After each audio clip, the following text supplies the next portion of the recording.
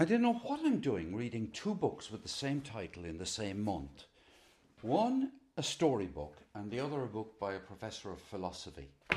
One I've already got as far as page 117, and the other one, a book I bought only the other day, and I've read 5 pages of it.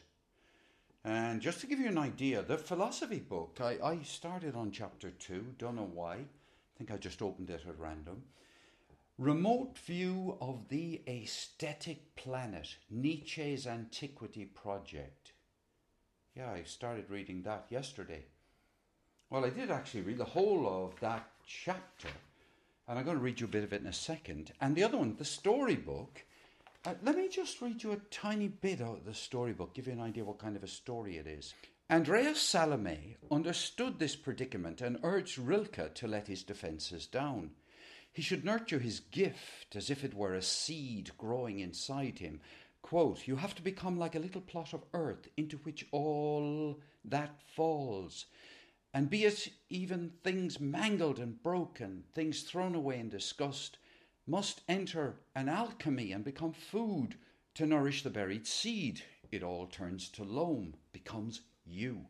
He should approach the sick," end quote. "He should approach the sick and the dying like a pickpocket, scavenging their misery for poetry." Rilke tried to take her advice and identify with the convulsive man rather than block him out. I'll stop there. I mean, this is a story, a true story by Rachel Corbett about Rainer Maria Rilke as a pretty excellent poet, and Auguste Rodin, who's a pretty excellent sculptor, and it's all set around 1900. I'll just read you a tiny bit out of the philosophy book, which I warn you, and I warn myself, is tough. So I got this bit in the margin, because I'm reading the philosophy book while writing notes in the margin. And it quotes Nietzsche from the Genealogy of Morals. "Reading from the vantage point of a distant star, the capital letters of our earthly life would perchance lead to the conclusion that the earth was the truly ascetic planet, a den of discontented, arrogant and repulsive creatures who never got rid of a deep disgust of themselves, of the world, of all life, and did themselves as much hurt as possible out of pleasure in hurting, presumably their one and only pleasure." I'll just skip on a little bit to another bit, because I wrote in the margin of that, wow. And so here is the bit that really got me. It talks about the writer now, the philosopher. Says, "Nietzsche's planet would become the place whose inhabitants, especially the male ones, would carry the weight of the world anew without self-pity. In keeping with the Stoic maxim, I don't know that much about the Stoics, in keeping with the Stoic maxim that the only important thing is to keep oneself in shape for the cosmos."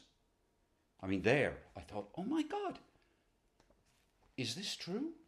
There's a Stoic maxim which effectively says the only important thing is to keep oneself in shape for the cosmos. And while I was reading that book in a cafe while I was waiting for my iPhone to have a new glass put on it, I wrote this, which isn't yet a poem, but it might get somewhere. "You must change your life, keep yourself in shape for the cosmos.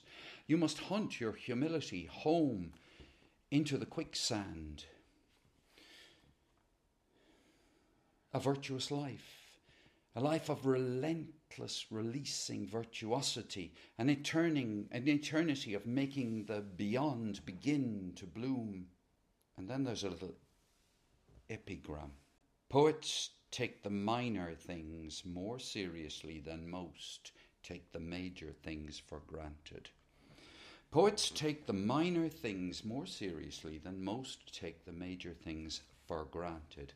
I must say that after having spent an hour on 5 pages of You Must Change Your Life by Pater Sloterdijk, I'm going to call him Sloterdijk, is translated, by the way, by Wieland Huben. I suspect it might have been written.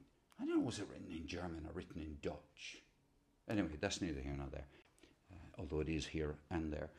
This whole thing may be a fund of great fun and intellectual gymnastics during the month of November. And it's a pleasure to share my reading with you. Goodness knows if I'll read anything else. They're certainly big enough books. Although the philosophy book has got, I'm just looking here, if you count the notes and the appendix, it's got 500 pages in it.